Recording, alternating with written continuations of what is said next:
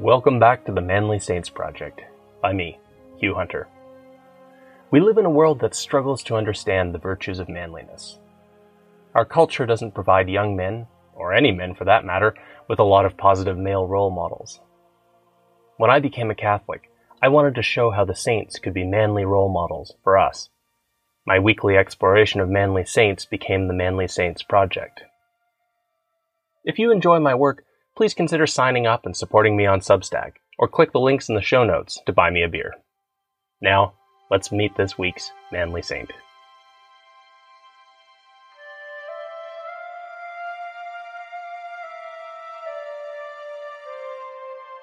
Join me today to meet a man whose search for God took him into the harshest conditions of the First World War. Name: Jakob Kern, previously Franz Alexander Kern. Life: 1897 to 1924. Status: Blessed. Feast: October 20th. On January 1st of 1916, in the middle of World War I, Franz Alexander Kern was deep in prayer before the Blessed Sacrament. He made a very bold, very unusual request. He asked to suffer more. Nobody likes suffering. By definition, if you like it, it wouldn't count as suffering for you. But some time earlier, Kern had been shot in the knee. During the surgery, in the middle of his pain, he had an insight into the nature of suffering. He realized that it could bring him closer to God, that suffering could be an imitation of Christ. Franz Kern had volunteered to fight in World War I. He hadn't planned to be a soldier.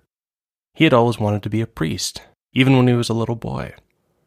As a teenager, he had become a Third-Order Franciscan, vowing to remain celibate. Then, the First World War broke out in 1914, and Kern realized that his immediate duty was to his country. He joined the military. In retrospect, it's easy to see the horrors of the First World War. The war toppled empires, including the one for which Kern was fighting. The new tactics of trench warfare saw waves of young men charging through no man's land and scrambling over barbed wire, only to be cut down by machine gun fire. And among those young men were many of the bravest and best of the European aristocrats, writers, and thinkers, the men whose moral vision would have led Europe. Without them, a blind continent groped its way into the 20th century. The cost of the war makes it easy to accept the emptiness and despair in Erich Maria Remarque's influential book, All Quiet on the Western Front. But there were other experiences of the war. Remarque's fellow countryman, Ernst Jünger, saw the war as a test of will and manly strength, an experience he recounted in his book, Storm of Steel.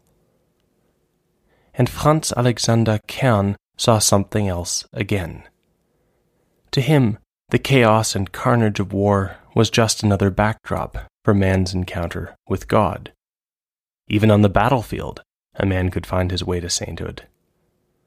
And so, after seeing combat and being wounded, Franz Kern asked God for more, and God heard his prayer. Franz Kern would be sent to the White War. Soon after the prayer, Kern was transferred from his officer training program to a hunter unit. The Austro-Hungarians had taken the idea of hunter units from the Prussians. They would equip small, versatile light infantry units who could move fast and solve problems independently on the ground. Decades later, it was these German hunter units that inspired the strategist William S. Lind to develop his theory of fourth-generation warfare. One thing that hunter training did not include, however, was mountaineering. And yet, it was to the mountains that Kern and the Emperor's hunters, the Kaiserjäger, were being assigned. They were being sent to reinforce the battle-worn regular troops who were trying to hold the Alps. The armies of Austria-Hungary met those of Italy at their mutual border in the Alps. The Austro-Hungarians fortified their positions high on the frozen peaks, looking down through the clouds at Italy below them. They hauled up artillery and dug trenches, huddling in little huts, their boots wrapped in straw pads to provide a bit of extra warmth and prevent frostbite. One newspaper man who visited in 1917 wrote that, "On no front, not on the sun-scorched plains of Mesopotamia, nor in the frozen Masurian marshes, nor in the blood-soaked mud of Flanders, does the fighting man lead so arduous an existence as up here, on the roof of the world." The Italian army, which included units trained in mountaineering, tried to take the Alps. Franz Kern and his comrades learned to fear the Italian mountaineers, whom they came to call tigers. While the tigers scaled the cliffs to attack, Italian miners would sometimes dig under Austro-Hungarian positions to detonate explosives. The weather was as deadly as the enemy, and the fighting and explosions could dislodge snow that would thunder down the Alps in avalanches. December 1916 was especially bad, with over 10,000 casualties from avalanches from both sides of the fighting. The Italians called this conflict the White War, and the name stuck. Kern's unit went into the heavy fighting in the region around Mount Vesubio. For a little while, in spring of 1916, an Austro-Hungarian offensive, led in part by the future Emperor Karl, tried to break out beyond the Alps. But the offensive stalled, and soon the pressure was back on the Austro-Hungarians. A tiny Austro-Hungarian force held an encampment high up on Mount Vesubio, fighting off the Italian tigers' attempts to climb up and engage. But the small garrison at the top was cut off. They didn't expect to survive. The 19-year-old lieutenant in charge watched the much larger Italian force assemble and thought about mortality, sadly considering all the things he had never done, all the experiences he would never have. Franz Kern's unit had been assigned to support those in the mountain fortifications. Like them, he was thinking about the closeness of death. But seen through the lens of faith, the end didn't terrify him. He found it interesting. Reminded of St. Francis's habit of personalizing impersonal things, like brother sun, sister moon, Franz thought that on the battlefield he was close to Bruder Tod, brother death. He explored the thought in his diary. "Dear brother, when you're sent to me, to lead me to that great encounter, no need to send your heralds to warn me that my last journey is about to begin. Just reach your hand out to me. I'll grab it." Eventually, the Italians gave up trying to get to the top of Vesubio. They would bring the fortress down instead. The Italian general had his men dig a mine into the mountain and requisitioned almost half of Italy's monthly output of explosives, packing the tunnel with 77,000 pounds of blasting gelatin. It was such an expensive, grand project that he invited the King of Italy to come and watch the fireworks. Up on Vesubio, the tiny squad waited for the explosion. When it came, they were tossed around as part of the fortress collapsed. But the placement of the explosives was not perfect, and to their surprise, a few of the Austro-Hungarians survived. The young lieutenant rallied his men, and they staggered toward the crater. And there was more good news. The Italians had underestimated the sheer scale of the blast, which had sucked up oxygen and generated noxious gases. The Italians had an assault team ready to rush into the crater and take what was left of the fortress. But when they rushed in, they couldn't breathe, and several died. And then the rocks began to fall, boulders bouncing down through the new crater as the mountain settled. By the time the Italians could mount an attack, the survivors had set up on the crater's edge, fighting until a relief force came to take their place. Someone had to supply the defenders with ammunition and other necessities, and that was where Franz Kern's unit entered the picture. Kern's unit were close to the front, so during the day they'd remain out of sight in a cave. Then, at night, they'd carry ammunition and supplies up the mountains to strategic positions. That meant sneaking through areas pounded by Italian artillery and closely watched by sharpshooters. On a night mission in September 1916, an Italian rifleman saw Franz Kern. The bullet went through his liver and his lung. Kern fell down alone in the dark on the frozen path. His comrades probably assumed that he was dead. He wasn't, but he knew that between the cold, the artillery, and the sharpshooters, he wouldn't survive where he was. Kern dragged himself back, agonizingly, to the cave. His comrades couldn't do much for him, and it took 2 days for him to be carried to a field hospital. By then, the wound was infected. The wound would cause him to suffer for the rest of his life.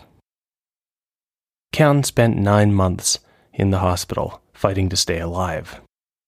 What the doctors and nurses remembered most about him was his cheerful kindness and his enduring faith.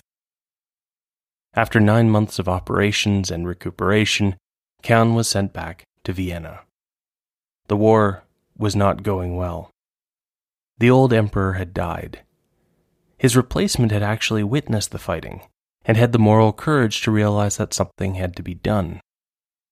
Emperor Karl I was a sincere Catholic. In fact, today, Blessed Karl is on the path to full sainthood along with his one-time officer, Franz Kern. In 1916, Karl began trying to make an honorable peace.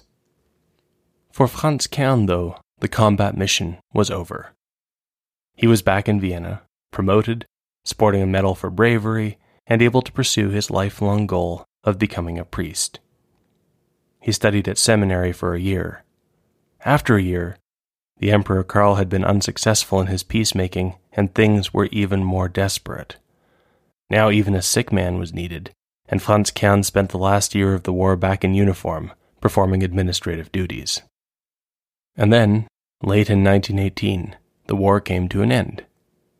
It was not the peace that the Emperor Karl had hoped for. Germany would be punished and humiliated at Versailles. The Austro-Hungarian Empire, Germany's ally, would be dismantled. There was much that was good about allowing the different nations of Europe to go their separate ways.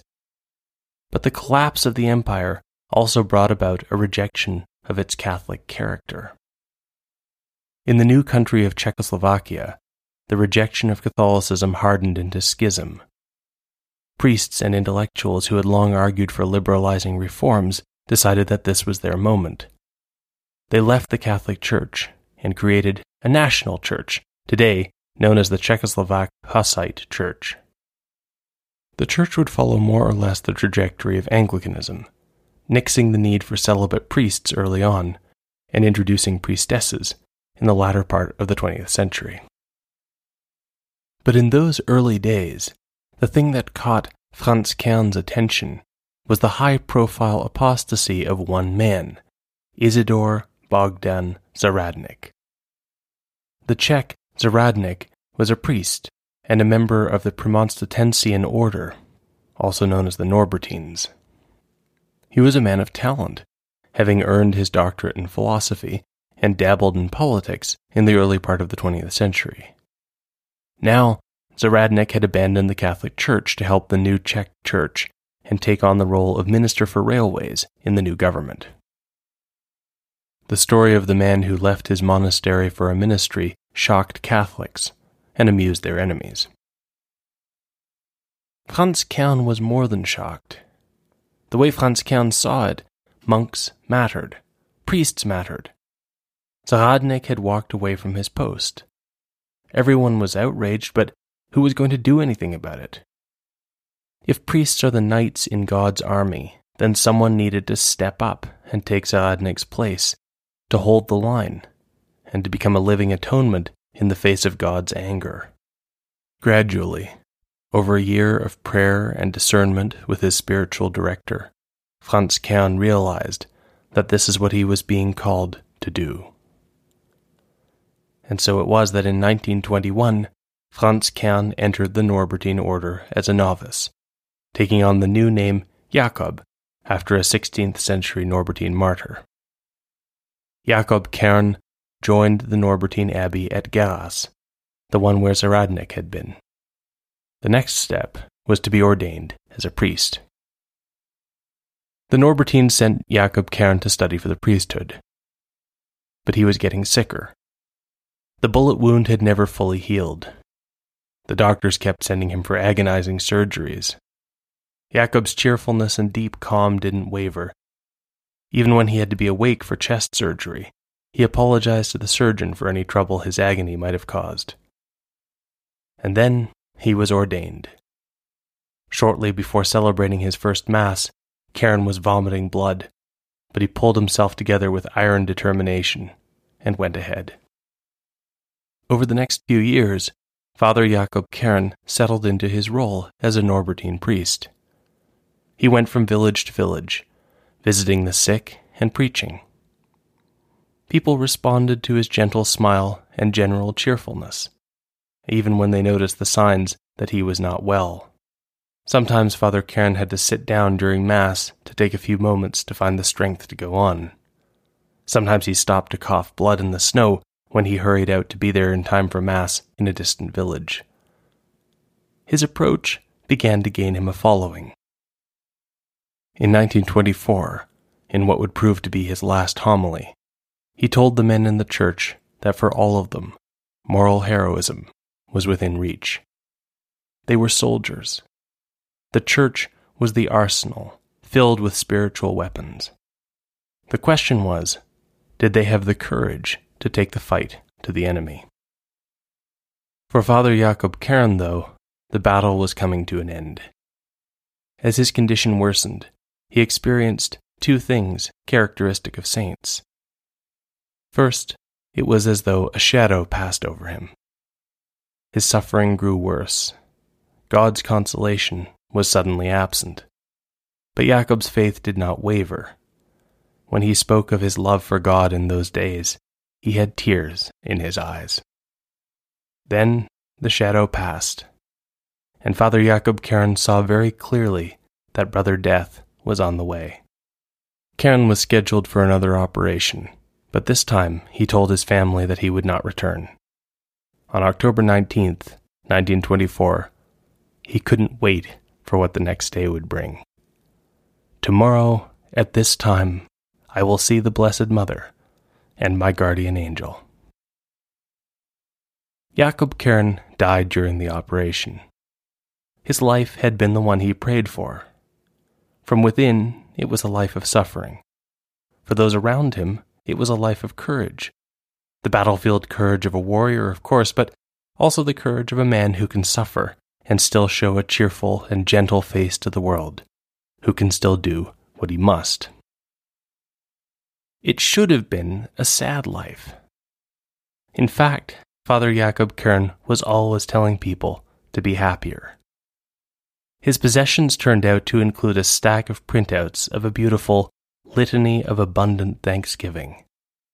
Kern had commissioned 10,000 copies, apparently planning to give a copy to everyone. The litany includes a line which Blessed Jakob Kern could understand better than most, a thanks for the bitter cup of suffering which makes us strong. Perhaps before the surgery, before the long-delayed meeting with Brother Death, Jakob Kern reread the last line of thanksgiving. For calling us to our true heavenly homeland, we give thanks to you, O God.